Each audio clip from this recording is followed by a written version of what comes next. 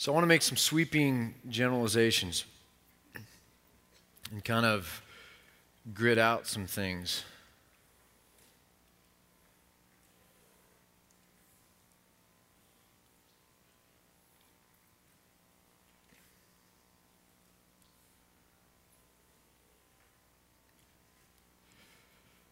So culture is something that, if you look at it, changes what they would say every 20 years or so. So the definition of pop culture would be just that. It's the latest fad right now. It's kind of a very thin thing that kind of rides on the surface, but give it 2 or 3 years or 4 years and it can blow away. Your kind of teeny bopper musicians fall in that category, right? Or the latest and greatest fad of what hairstyle or wristband or whatever it is. It's kind of pop culture. Culture, which is deeper than pop culture, is more rooted. It's the way we're kind of crafted and wired and think. And that changes about every 20 years as a new generation comes of age.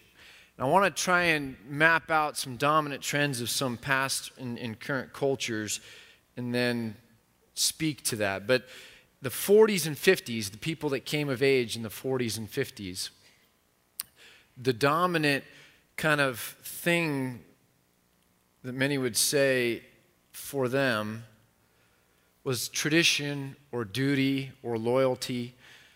And maybe we can just put that here, duty or whatever, is kind of the way it expresses itself. So let's just say 40s and 50s. Sorry, 50s. And it was we all kind of know it. It was the greatest generation. If you read the books and watch the movies, and there's an unbelievable amount. There's just a real deep sense of communal virtue that came out of that generation. Then you have the people that came of age in the 60s and 70s, and I would say, maybe 80s too. And this is the boomers, and it's kind of the consumer generation, and the dominant virtue here or value is choice. It's a fascinating thing. I've been studying a lot on consumerism, just because we all kind of know, there's these things that we all kind of talk about or know, and we don't really study them because, it's so on the surface and so obvious. But then when you study them, you're just like, wow, that's really crazy. And one of the things we think is we're Americans, we've always been kind of consumeristic. It's just a part of the culture or the DNA of America. And it's not that it has always been that way. Consumerism is something that was built into culture very intentionally. And I want to read something to you by a guy by the name of Victor Lebow in the early 1950s. And this is just an excerpt of a much longer document. It was a report written to the government basically on what we need to do to keep fueling the economy because what? In the 40s, we finally came out of this huge Great Depression that had rocked the whole country, scared everybody to death, and really fractured our sense of confidence that we can really thrive, right? So this whole decade-long depression in the Second World War brings us out of that. And so it's fresh in our memory, this depression. And coming out of this war, one of the things that brought us out of that depression is our output.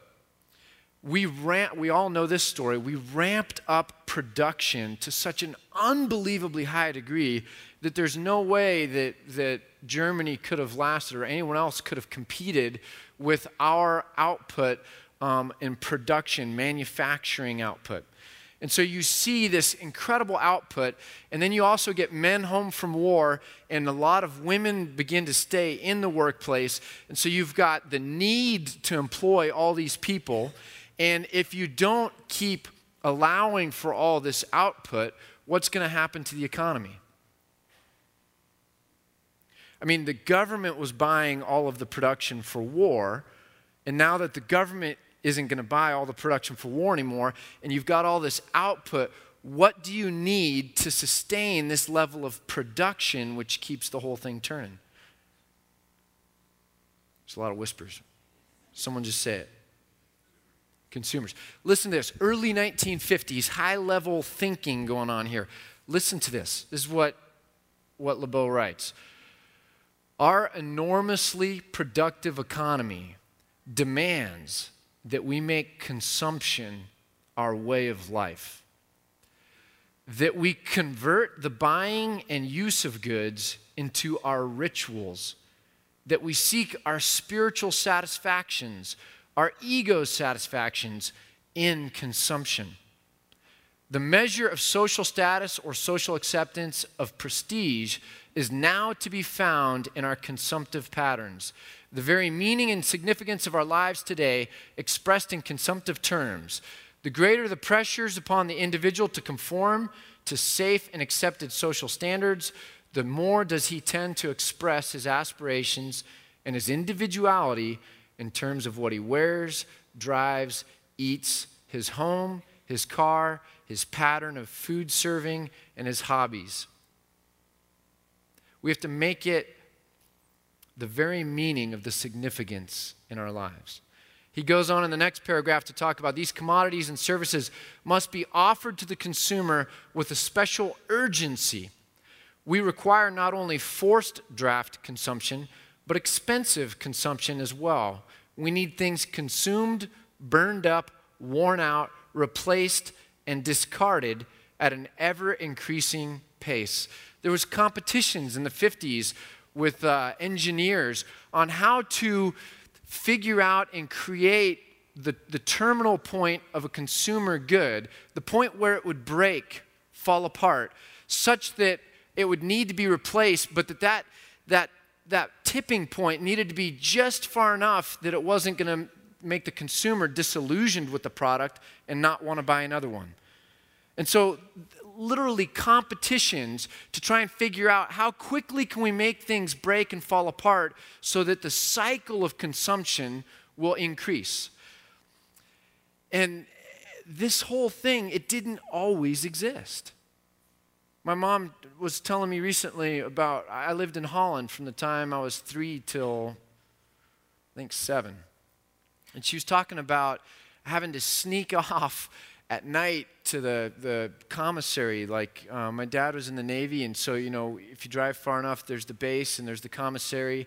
And she would come back at night so that the neighbors wouldn't see her bringing in bags and bags and bags of groceries. Because the Dutch at that point in time had more like college-sized refrigerators. And the Americans would have their refrigerators shipped over with them, and then we'd go buy everything in bulk. And the Dutch would go to the market every day and get a half loaf of bread or a loaf of bread, basically what they could fit in a basket on their bike. And I mean, there's a part to where what we know to be, and I'm talking about my generation here. I love to consume. You'd have to, how do you get that out of me? I was raised in a consumer society. I was raised that way, right? Not by my parents, but by culture. It hasn't always been that way. During World War II, it's an interesting thing, the word teenager was coined. It's coined during World War II. Why? Because the marketers, the men were, broad generalizations again, the men were off to war, women were working in factories. Who is shopping? For the first time, who is really doing all the shopping? And then we have to market to that demographic. Well, what do we call this group of people? Teenagers. And that was, from that moment forward, the dominant marketing demographic. And so most everything these days gets aimed at junior hires or teenagers. It's where all of the best minds in culture and all of the biggest money are going to persuade and manipulate your wants, wishes, and desires such that you would spend your consumer dollars in a certain way. So when you are an adolescent and you come through America, you are shaped as a consumer. But it wasn't always that way. But the dominant thing of this generation is choice. So now we have, let's call it the 90s and the 00s? I don't know. What's the dominant? Is there something wrong?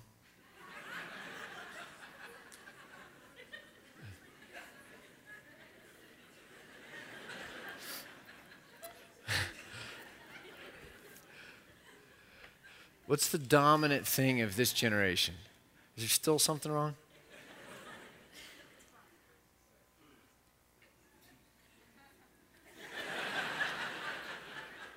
The 00s. What's the dominant thing of this generation?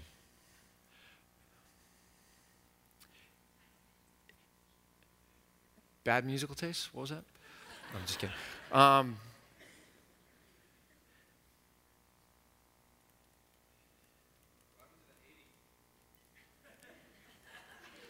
That's me, and we're better. So we get this little slice. The 80s are 80s. I still remember. I was in the store the other day with my daughters, and it was the craziest thing. It's a little teeny bopper store because my oldest is about to be a teeny bopper, right? In a couple years. So it was all 80s styles. I was freaking out. Has anyone gone into a store recently and had that experience? I was just like, I remember this. It's a foggy distance somewhere back there. Like, this reminds me of something. So this generation right now, it's the inked generation. It's the inked generation. Tattoos and hairstyles that are unique. It's all about finding a way to express yourself that's radically original, different, and unique. The only common thing is the desire to be uncommon, which is a way of being a conformist. We could go round and round with that, right? But it's so about ownership. It's so about engagement. It's so about authenticity, but really individual expression. Okay? Now here's the thing. What's the weakness of tradition when it comes to church?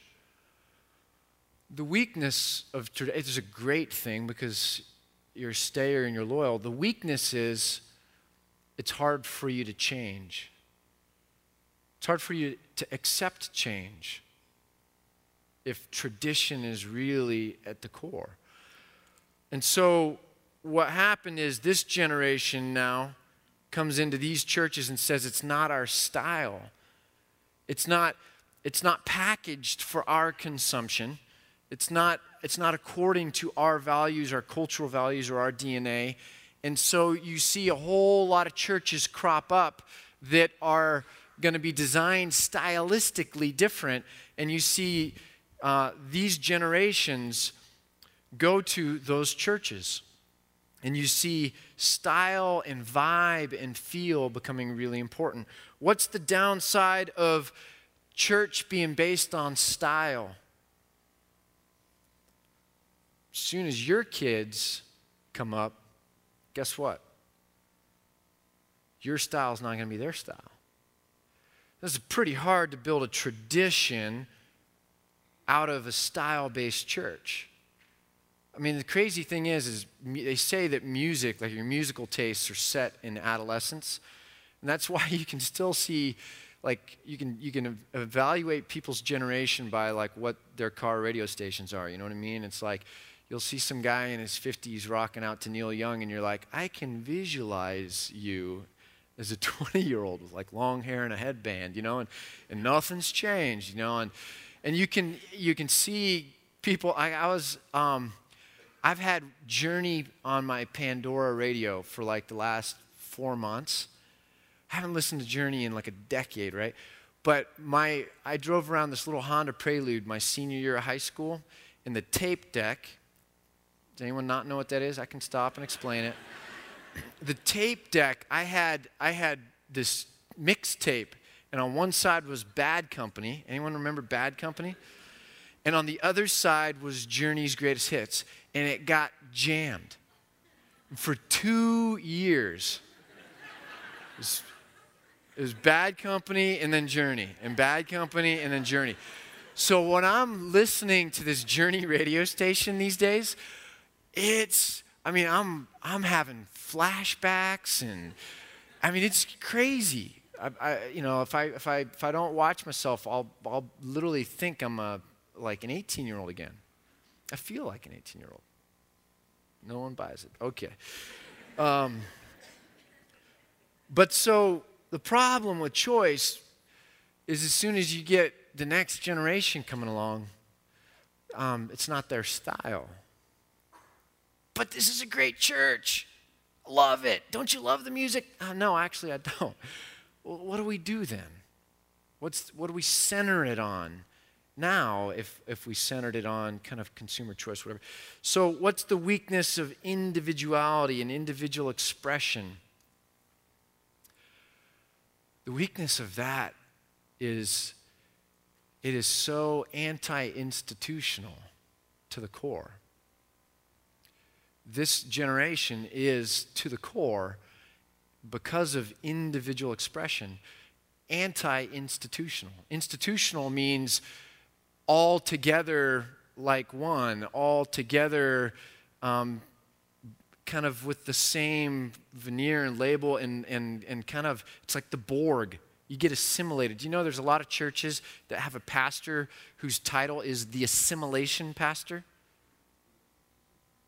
That used to be my title once upon a time at a different church. But that's like the goal of an institution is to assimilate, right? It's to unify, and out of the many, one.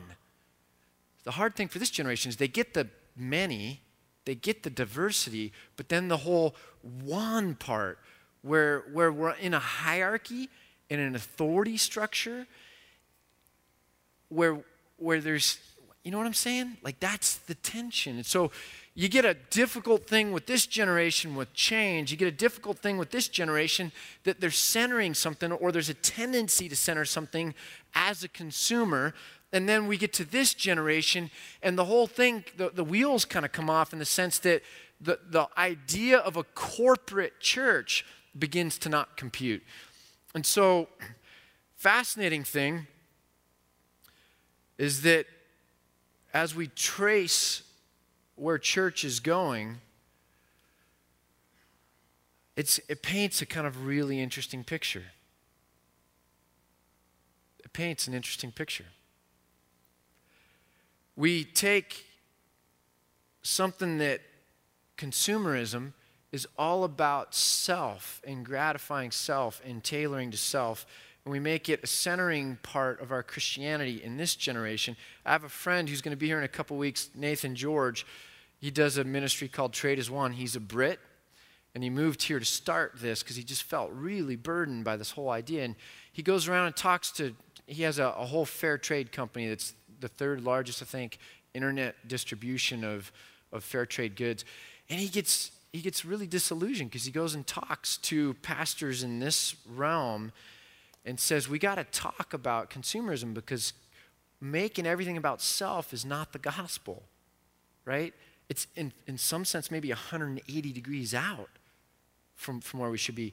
And the answer he gets from this generation of pastors a lot of times is, Nathan, you're trying to swim upstream. We use consumerism to get the message out about the gospel. See, where you're going wrong is we can give people all that they want, make it all about them so that they'll come, and then we can tell them about Jesus. And it's really hard for, I mean, it's going to be fun to hear Nathan speak to this, right? So you get an interesting thing going here, and then with this individuality thing, you get an interesting thing. And the whole thing, you begin to go, where should it be? Where should it be? Where are we? So what I wanted to do is just kind of frame that and say, which of these generations is right and which one's wrong? I don't think any of them are right or wrong. I think all of them express cultural values that are worldly cultural values. Not wrong cultural values, but they're ones that came up with your generation. They're ones that were shaped into you by our culture, by our tribe, by the herd. And what we have to do as Christians and as church is try and drive down and say, what is true? What is universally true? What is the culture of God's church supposed to look like? What is true even if it doesn't fit tradition? What is true even if it doesn't fit felt needs? And what is true even if it asks me to submit to a hierarchy or an authority? What is true? So turn to Acts with me if you would. Book of Acts in the New Testament. And I want to show you where we got the name for our church. Because the fascinating thing, we're in a 2-week series on creating culture. And the fascinating thing about a church plant is with a church plant, you get to stop and go, what should the culture look like? And it's this incredible opportunity to say, we aren't inheriting a culture of a particular church that we have to try and look at or speak into. We're actually starting, and we get to think about what kind of culture are we gonna create. Everything we do is new, and so planting a church is a phenomenal thing when you think about it. It's an opportunity to just put your finger down and say, what should this look like? And what is this going to look like? How are we going to create and shape culture? And so in Acts 11, you see a phenomenal passage grow up here. Now, if you remember, Jesus left, and he said, you're going to go to Jerusalem, Judea, Samaria, and the ends of the earth, meaning you're going to go. Pack your bags, you're going to travel. My desire for my witnesses is that they would be mobile witnesses. They would be traveling witnesses. It's going to spread and it's going to go. And what began to happen is it stayed static. There weren't any wheels on the vehicle. It was just the box, and it stayed static. And endless dialogue and endless issues and endless needs. And it's all very real and all very important, but it's so easy for a community to turn in on itself and get completely absorbed with its own needs that it doesn't go. And so persecution comes, and most every theologian looks at the narrative of Acts and believes that Luke is showing us that God brings about persecution to kind of drive us out where we might not be wanting to go or where we wouldn't have gone otherwise, that he scatters us. And so in Acts 11, we see this. Beginning in verse 19. Now those who had been scattered by the persecution in connection with Stephen traveled as far as Phoenicia, Cyprus, and Antioch, telling the message only to Jews. What does that mean? Means that you had a bunch of Jewish dudes in Jerusalem that were trying to work this thing out, but they weren't going anywhere. So God brings persecution, and now they're scattered. And so they're going to other towns throughout Israel. But when they go into those towns, what they're doing is they're going only to their own ethnic or cultural or affinity or familial, kind of their cousins. They're going to the Jews only and exclusively. Now those who had been scattered by the persecution in connection with Stephen traveled as far as Phoenicia, Cyprus, Antioch, telling the message only to the Jews. Some of them, however, men from Cyprus and Cyrene, went to Antioch and began to speak to Greeks also, telling them the good news about the Lord Jesus. You see examples in the New Testament of Peter being called to Cornelius, the kind of the Roman general's kind of house. And you see Philip, the evangelist, having this chance encounter with this Ethiopian. You see God taking an evangelist specifically to a person here or there. But the very first time ever in the New Testament age that you see the strategy and intentionality of witness going to all people. The very first time you see it being inclusive of all men, women, regardless of race or ethnicity, the very first time that's intentionalized is in Antioch. That's huge to me. It's one of the very first reasons why we took the name Antioch, is that hopefully we don't build a church on our own cultural style or our own kind of affinity group, and we begin to make it about us and lose sight of the idea of witness. But so the first time you see the men from Cyprus and Cyrene go to Antioch and begin to speak to Greeks also, telling them the good news about the Lord Jesus. And the Lord's hand was with them, and a great number of people believed and turned to the Lord. And because of this, a whole lot of people come into the Lord. News reaches the ears of the church at Jerusalem, and they sent Barnabas to Antioch. And when he arrived and saw the evidence of the grace of God, he was glad and encouraged them all to remain true to the Lord with all their hearts. And he was a good man, full of the Holy Spirit and faith, and a great number of people were brought to the Lord. And then Barnabas went to Tarsus to look for Saul, who later was Paul. And when he found him, he brought him to Antioch. And so for a whole year, Barnabas and Saul met with the church and taught great numbers of people. The disciples were first called Christians at Antioch. So you have this situation grow up now where you've got Paul and Barnabas for the first time in a context where to incarnate the gospel, to live out this witness, creates an awkward tension because Jews weren't supposed to fellowship with or eat with Gentiles. It's not the cultural tradition. So what do? And so for the first time, they go, well, what do we? And so they actually wrestled with it, and then sent to Jerusalem. And the elders meet in Jerusalem, and they talk about it. And the realization in this was, you know what? We're going to value relationship over tradition. Unity, the ability to take Gentiles and Jews and bring them together and be one body. There's neither Jew nor Greek, man nor woman, slave nor free man, Paul would write later in Galatians, that we're going to be one. And so they go, you know what? More so than tradition or cultural norms, we're going to value relationship.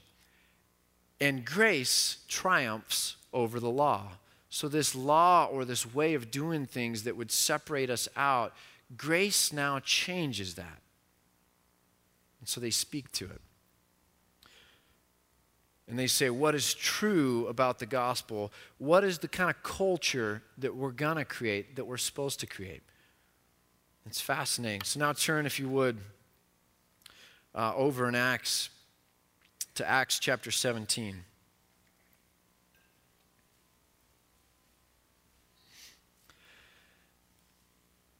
Acts chapter 17, Paul's now on his missionary journey. And he gets to Thessalonica, and in verse 5 we see this. But the Jews were jealous.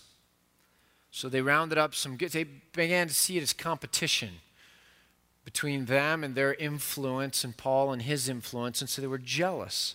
Very human emotion. So they rounded up some bad characters from the marketplace, formed a mob, and started a riot in the city. And they rushed to Jason's house in search of Paul and Silas in order to bring them out to the crowd. But when they did not find them, they dragged Jason and some other brothers before the city officials, shouting, "These men who have caused trouble all over the world have now come here. And Jason has welcomed them into his house. And they are all defying Caesar's decrees, saying that there is another king, one called Jesus." How did the religious leaders get Jesus crucified? Who carried out the corporal act of punishment?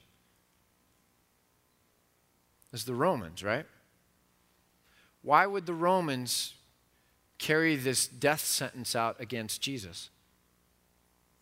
Because of insurrection. He was accused of claiming to be a king. And because of that, it all of a sudden gets the Romans involved. And the Romans tend to be hands-off in these provinces until someone challenges or begins to incite the local people to possibly follow or have allegiance to another king, and then they step in and they deal with it ruthlessly. And you see the same thing going on here. They're saying, hey, guess what? Guess what's going on? These guys are talking about another king. It's like the button that you can push with the Romans, right? And when they heard this, when the city officials heard this, the crowd and the city officials were thrown into turmoil. And then they made Jason and the others post bond and let them go. And so what we see is this. As soon as it was night, the brothers sent Paul and Silas away to Berea. Because if they were going to stay there, they were going to be killed. And so they're living under this very real threat of death and being at any moment taken by the mob. And so as soon as it was night, they were sent away to Berea. And on arriving there, they went directly to the Jewish synagogue because they never stopped. And now the Bereans, it says in verse 11, chapter 17, were of more noble character than the Thessalonians. For they received the message with great eagerness and examined the scriptures every day to see if what Paul said was true. And then many of the Jews believed, as did also a number of prominent Greek women and many Greek men. What really ultimately is beneath our decision to receive teaching or to receive truth or to receive a culture or to receive and follow and respect leaders is not style. It's not how it fits or meshes with my felt needs or my likes. It's ultimately what is true. How do we know what's true? Well, Scripture. Well, don't a lot of people have different opinions on Scripture? Yeah. Yeah. But guess what? The more you study Scripture, the deeper you go with Scripture, the more you see that on the majors, there's agreement.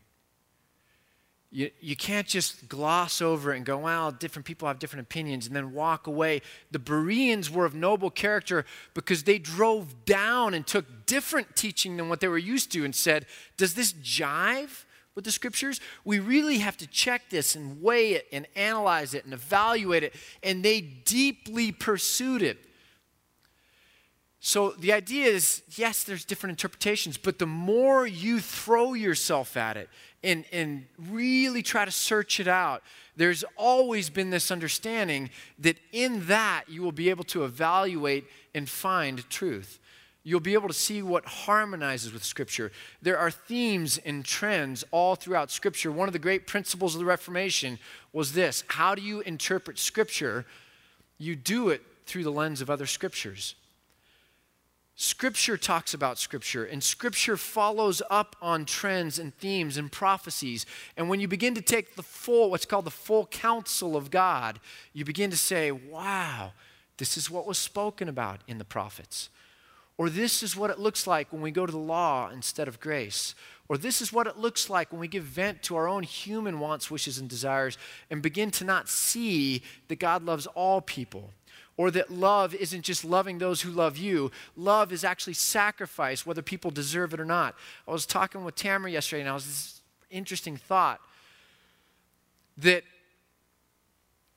the idea of your enemy, if you think of your enemy, necessarily puts you in relationship with your enemy.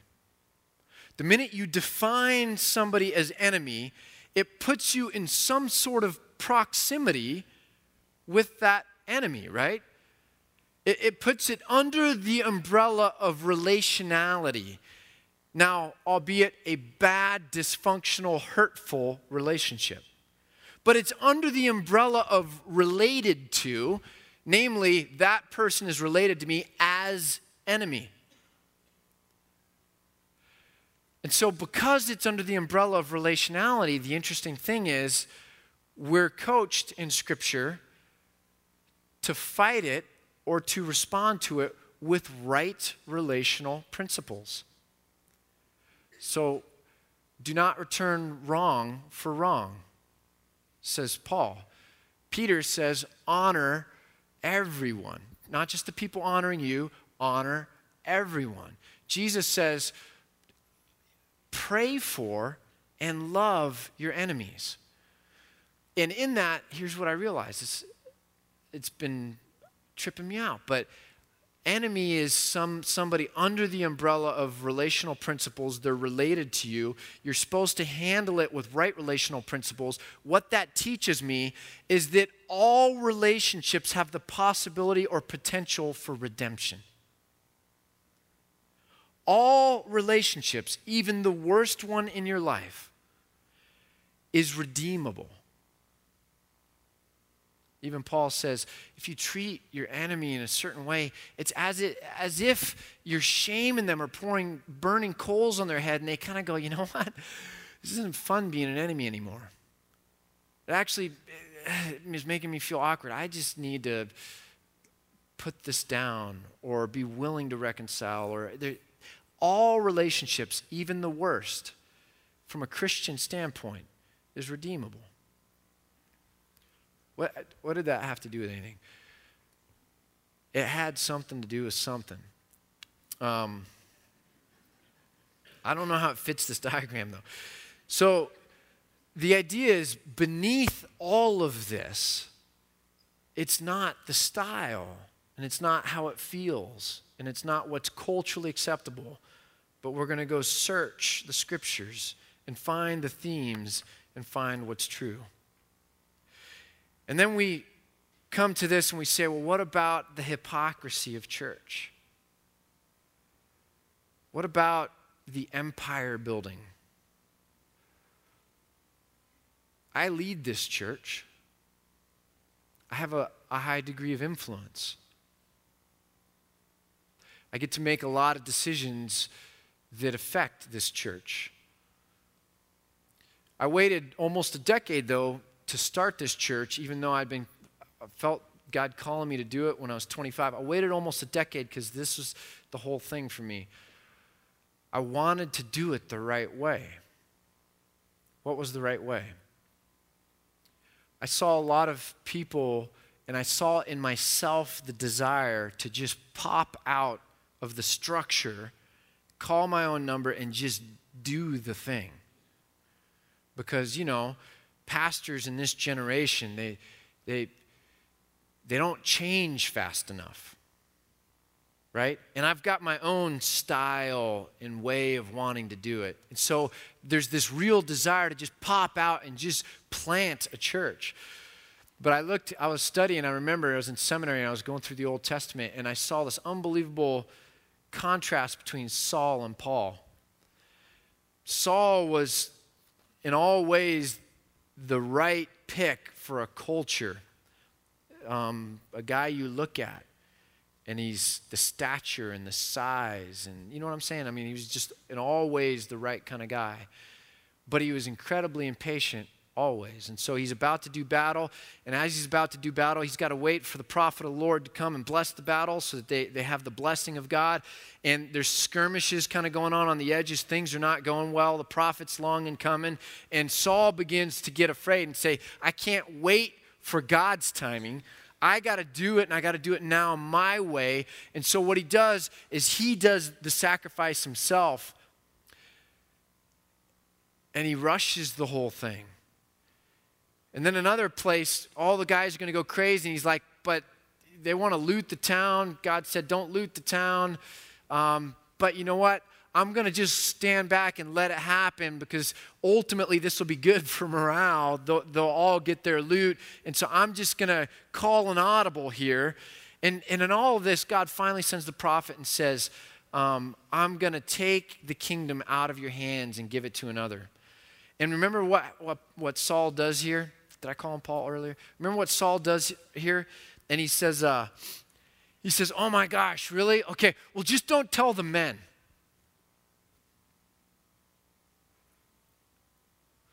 Because I got to guard my image here. And what's going to happen to their allegiance if you tell them that I'm under like a curse instead of God's blessing? Just don't tell them. And he grasps at the cloak of the prophet, and it rips, and the prophet just says, just like that, God is going to rip the kingdom from your hands.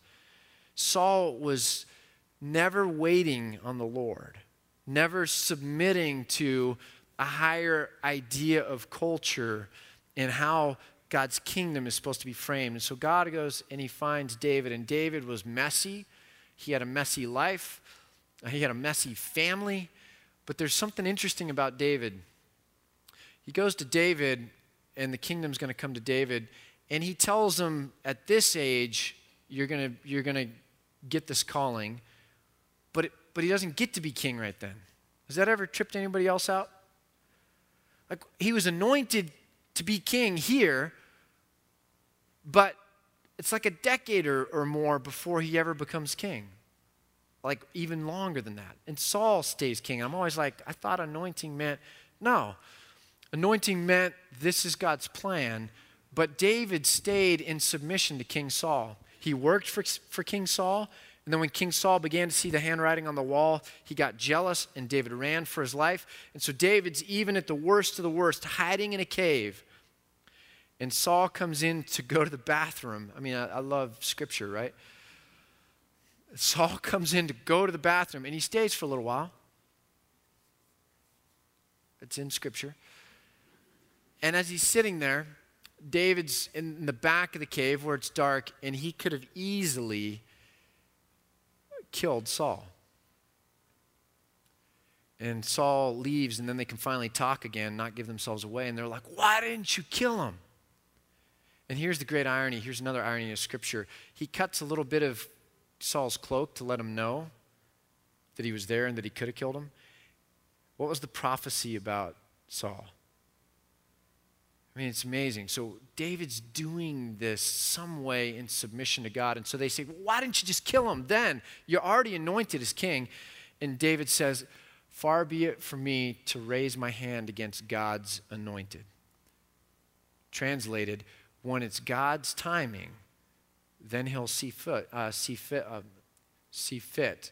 to make me king. Finally, he's out running, and again, same scenario with Saul. He's in a city, and the city's kind of exposed, and Saul's men are coming. They found out that David's in there, and the longer he waits, the greater the chance of them encircling the city and trapping him. What's the logical human thing to do? Cut and run right away. You can't waste a minute. And David says, nope, we're going to seek the Lord first. And he slows everything down, and God, should we stay or should we run? And he does, I mean, so illogical. He submits and he waits and he says, in your timing, God, your answer, that's what I'm going to follow. And I saw this and I remember going, this is not my personality. But I want to wait until it's the right time to plant a church. And what that means, according to Scripture, is a board of elders lays hands on you and sends you out with the blessing of the Lord.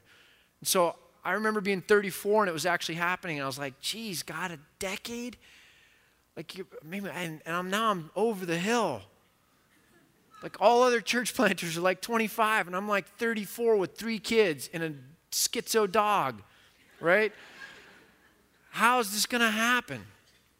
And I remember feeling this unbelievable, clear message from God. And the more you pray, I'm sure you've learned this or realized this. God's not a man of many words. When you do hear kind of a word from the Lord, it's usually few words. And I remember hearing God going, oh, really? Really? Age is what matters to me? Like, your age as the leader is what's true? Or what this is anchored in? Or what this is, like, really going to find its source of strength? Or, you know what I'm saying? Really? Huh. Interesting, Ken. And I was kind of like, because usually when you hear from God, that's the reaction. It's like, oh, sorry. But I wanted to be I'm not a submissive guy, but I'm in submission to a board of elders. I wanted to be in submission to the process. I want to be in submission to Scripture. And so as much as I also want to just be free from the bonds of community, I want to be in submission to God's plan for His kingdom. And God's plan A has always been the church. I don't think God will go to a plan B. I don't think he needs to go to a plan B. But the institution that has existed from the very beginning and still exists. By the way, when Jesus was asked this trick question about a woman married multiple times, whose wife is this going to be when she gets to heaven? Trick question. Jesus said, that institution doesn't carry into heaven. There's not going to be marrying and burying. There's certain things that won't exist when we get to heaven. But you know what institution will carry all the way into heaven?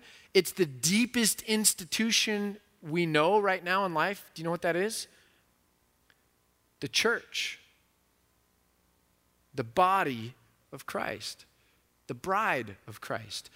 Not only is it going to carry into heaven, but in Revelation, there's this imagery almost as it shows up in heaven as a bride, and Christ is going to marry. It's this celebration of this institution coming into heaven. It's going to come into heaven. The church is going to come into heaven with a head of steam. So if you can, turn to Romans right after the book of Acts.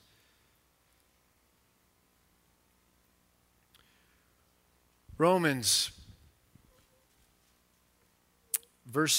chapter 12, verse 3. Romans chapter 12, verse 3. For by the grace given me, I say to every one of you, do not think of yourself more highly than you ought, but rather think of yourself with sober judgment, in accordance with the measure of faith God has given you. What does that say about self-expression? Don't define yourself by it. Don't define yourself by your ability to differentiate or distinguish so that you're higher than all others.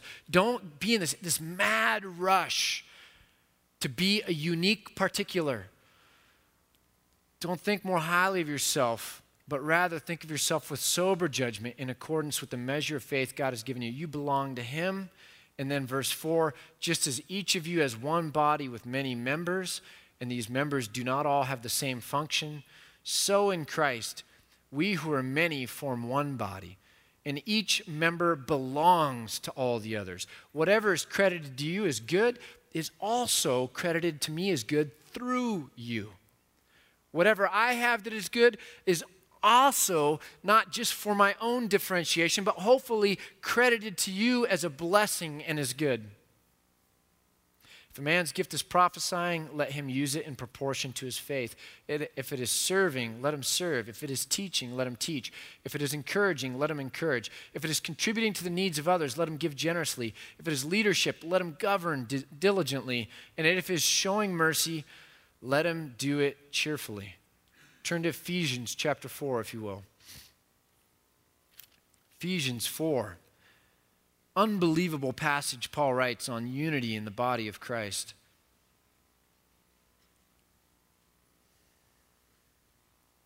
We'll start in chapter 4 and maybe skip a couple verses, but Ephesians 4 in the New Testament. As a prisoner of the Lord, then, I belong to him. My life is not about me differentiating myself. It's about being in relationship and being defined by my relationship with Christ. So we get something wrong about faith. We act like, are you in the faith? Like faith is this sphere of standing in or standing out. Faith is a verb. I live by faith. It's this active, willing connection of kind of trying to hold on to Christ and saying, I'm blind, I can't necessarily see all that you're doing, but where I sense you going, I will follow. I'm going to live by faith, and it's going to take me where you want to take me, and it's going to bring about the kind of values and decisions and priorities you want from me. It's not like, oh yeah, I'm in the faith. I'm a Christian. You know, I got the latest pop culture, whatever. Instead of having a leather Bible, I have like a hard case Bible with camouflage. And you know how Bibles, change covers? You know what I'm talking about? Like, hey, we all in the faith together. No. It's not a club that way. It's a relationship that defines me. And Paul better than anybody talks about this, as a prisoner of the Lord, then I urge you to live a life worthy of the calling you have received. What is it like for us to get beyond our culture and live a worthy life according to God's kingdom priorities for us? And it says this: be completely humble and gentle, be patient, bearing with one another in love. Make every effort to keep the unity of the Spirit through the bond of peace. There is one body and one Spirit, just as you were called to one hope, and when you were called, one Lord, one faith, one baptism, one God and the Father of all, who is over all and through all and in all. But to each one of us, so here's all of us together, okay? But to each one of us, grace has been given as Christ appointed him. And then if we skip down, it says this, verse 11. It was he who gave some to be apostles, some to be prophets, some to be evangelists, and some to be pastors and teachers. What, I just want to stop for a second. What has Christ called you to be for and to his body? What role do you play? Do you know? Is it clear? Is it something you pray about? I believe this is something, I was never taught this. Like, it's like getting a spiritual gift is like some weird mechanical process at some point you just get stamped with. And, and everybody only gets one. Where does it say you only get one? Where does it say it's one forever and ever? What about when you get to a season where you're like, God, I can't do what you've asked me to do with what I got? I need you to gift me with something that will enable me to be successful in what you've called me to do, because in and of myself, I can't do it. I think we should pray about spiritual gifts. I think we should believe that we can have more than one. I think we should believe that when we come to a season, we can ask, give me the gift of mercy, give me humility, give me the ability to pray with faith, whatever it is, so that I can be useful for you and what you have me to do for your body that you want unified. Do we wrestle with gifts? Do we hunger for it? I think Christ honors those who aspire to have more gifts, that we can be more useful for his community and his family. I think that's a good kind of aspiration. Paul talks about if you aspire to be an elder, it's a good kind of aspiration. There's good ambition in that because your motives are pure. So he says he gives some to be pastors and teachers to prepare God's people for works of service, so that the body of Christ may be built up until we all reach unity in the faith and in the knowledge of the Son of God and become mature, attaining to the whole measure of fullness of Christ. And then it skips down and says this in verse 15. Instead, speaking the truth in love, we will in all things grow up into him who is the head, that is Christ. From him, the whole body, joined and held together by every supporting ligament, grows and builds itself up in love as each part does its work. So to the 20-somethings I say, with all that creative energy and all that drive and all that innovation, how are you leveraging it for the institutional church? Don't use it as a reason to push the church away. Don't use it as a reason to get out of community or to say that there's no value to this thing. Certainly this thing needs to be reformed and redeemed and constantly evaluated so that we can purify it and hopefully let it be in love with Christ as the head, for sure. But just because the cultural value is individual expression and ownership, don't go find that by walking away from church. How do you find that in serving the church? Those unique talents and gifts and abilities you have, how can you leverage that to bring this thing more and more together, to steward your influence with the 10-year-olds so that when they look at you, they don't want to walk away from the church, they want to walk deeper into the church? There's something fascinating going on with this generation. More than any generation on record, recent record, since the 50s, there was an explosion of Christianity in the 50s, the Eisenhower years, and the Cold War. Do you know that the dollar bill, it was in the 50s that Congress put "In God We Trust" on the dollar bill? In the 50s. There's an explosion of Christianity, but never since then has there been a bigger drop-off than right now with the 20-something generation. The number of 20-somethings that say they believe in God is at an all-time low. I've been hearing this now for 4 years, 5 years. Every single thing you read about studying the 20-somethings talks about the alarming rate at which Christian young people are leaving the church. Anywhere from 70 to 80%. Leaving the church. This is huge. If we don't think that's going to completely reshape everything about what we know in 10 years from now, we've got our heads in the sand. It's fascinating. If you look at Sierra Leone was started originally as ex-slaves that supported the British and then were kind of kicked out of the country, and they started a town called Freetown. And then more and more ex-slaves were able to come to Freetown. And when the modern missions movement began in Africa, when there was hardly any Christians in Africa, this was the bastion of Christianity, with almost everyone in that region of Sierra Leone being Christian. Unbelievable. And then you see this explosion of missions throughout the continent, and one of the prime jewels of the modern missions movement in Africa, the example that missiologists were using about the success, was this wonderful, beautiful little land of 1,000 hills called Rwanda. And what do we know about Freetown and Rwanda in recent history? If we just assume, because there's been a culture of Christianity, that life will always be shaped the way we think it will be or should be or could be, and we don't pay attention to the fact that everything is changing. I mean, hugely changing. If we think those numbers are just numbers, then we're missing the seismic shift that's going on underneath our feet. And in this whole change, radical change, we need to step back and say, holy cow, God, what is going on? What do we need to look like, be like, talk like? What do we need to do and act? What do we need to value? What is true? And if the church is going to be smaller, that's okay. We just need to make sure we're anchored to you. If this is a pruning going on, if this is a persecution or a scattering, okay. But I want more than style right now. I want more than tradition right now. I want more than my own individual expression right now. I want to know that I'm really where you want me to be, because it's all changing. Something Karl Barth said after World War II, fascinating theologian. Conservatives think he's liberal, but the funny thing is he was a conservative trying to answer liberals. Back in his own thinking of what he was talking about. But listen to what he says about the church. This is 1948, and he was talking about the article's No Christian Marshall Plan.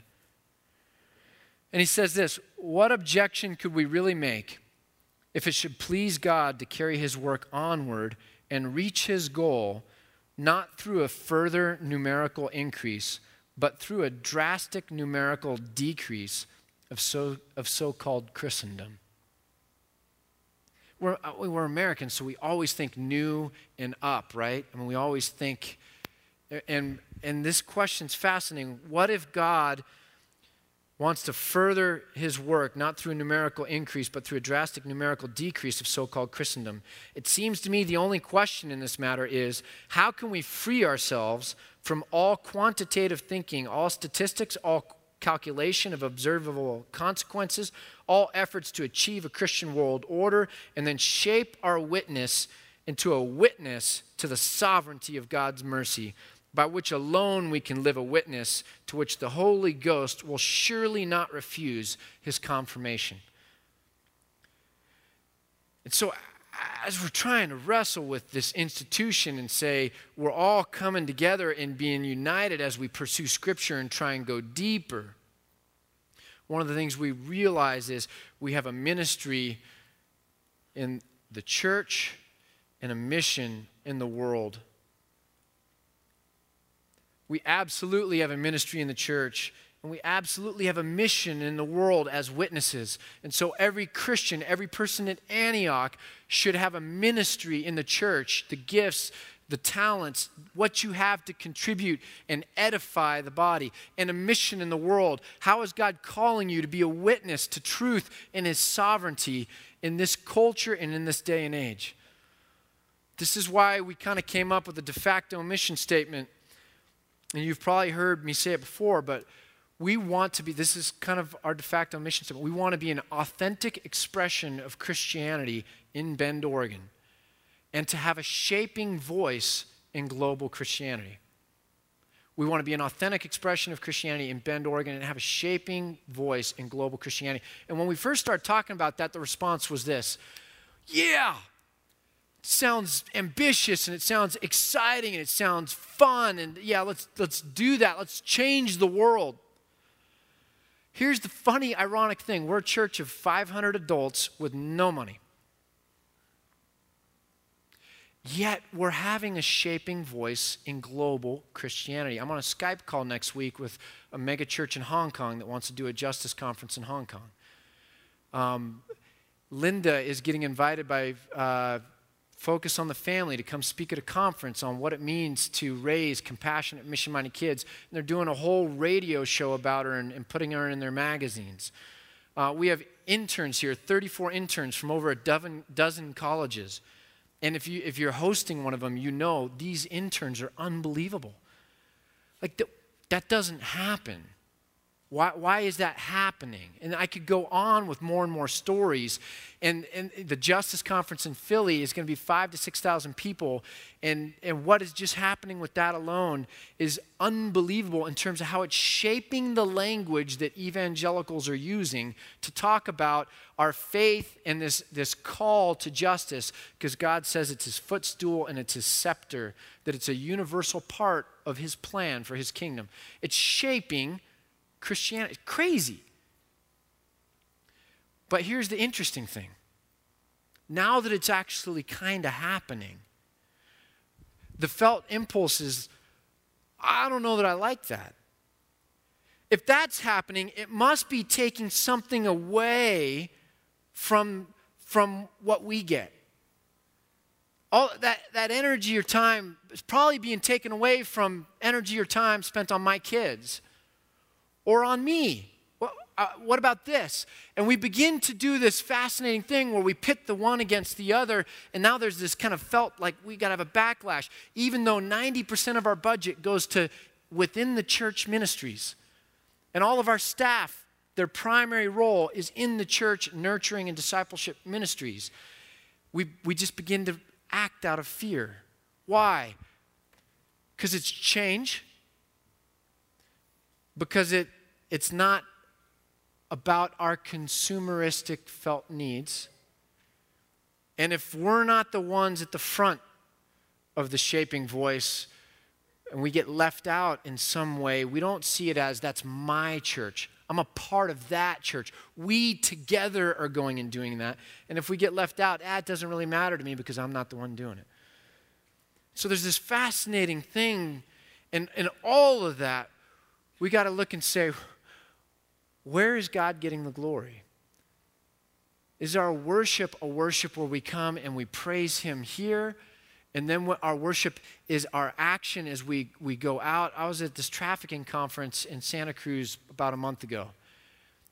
And it was fascinating, the conversation. And I began to try to have these lunch kind of conversations with people. I'm saying, we got to make a distinction, because everyone was talking about the local church and trafficking. Right? What's the local church going to do? We got to make a distinction between the church gathered and the church scattered. When the church is gathered, we praise God for his power and his presence. We cry out to God when we feel we need more of his power and presence.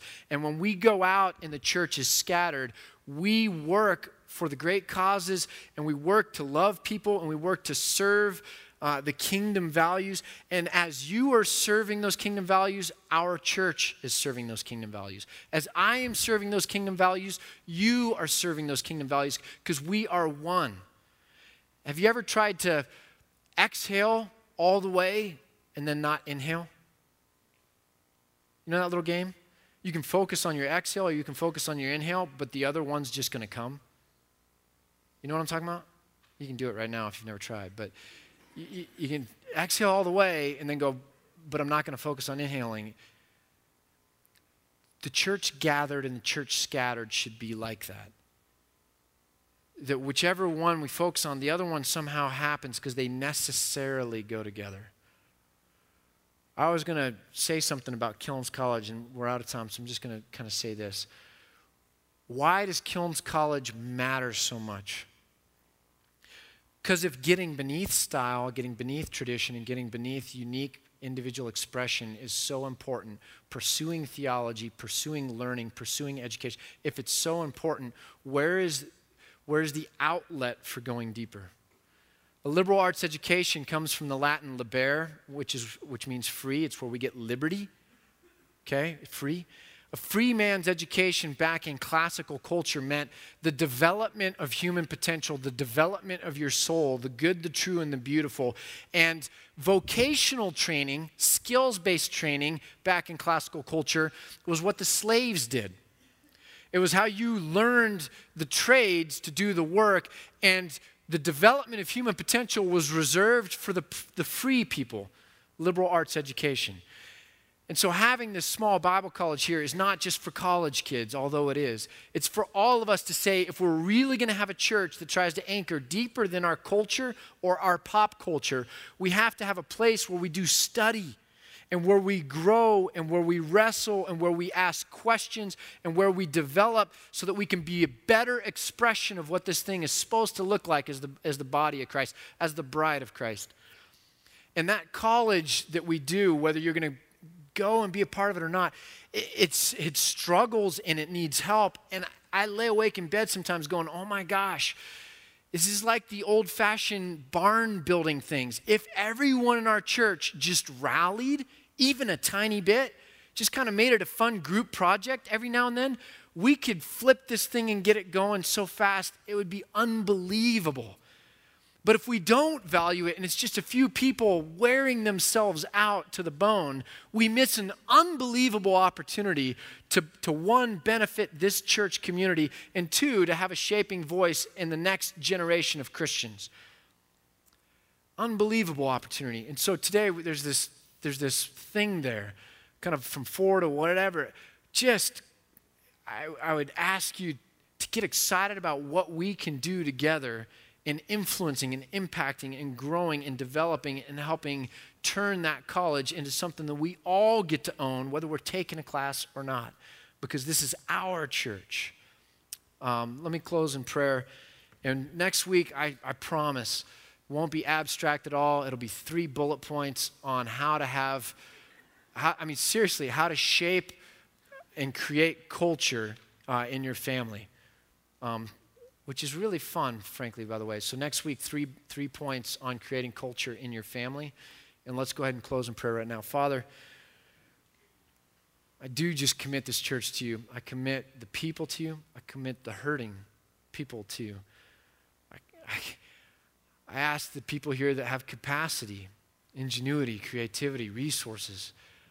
I pray that you would gift them even more liberally, that they would be able to just serve this body, help shape it, help grow it, help nurture it. I pray in all things we would be humble and submissive to each other, that we would love the idea that we get to be a part of an institution with a legacy and a future. God, this is your church. I pray in all things that even if you have to challenge us or bring persecution, you would force us to go deeper, to ask some serious questions on how to make this look the way you would want it to look. We pray that in Christ's name. Amen.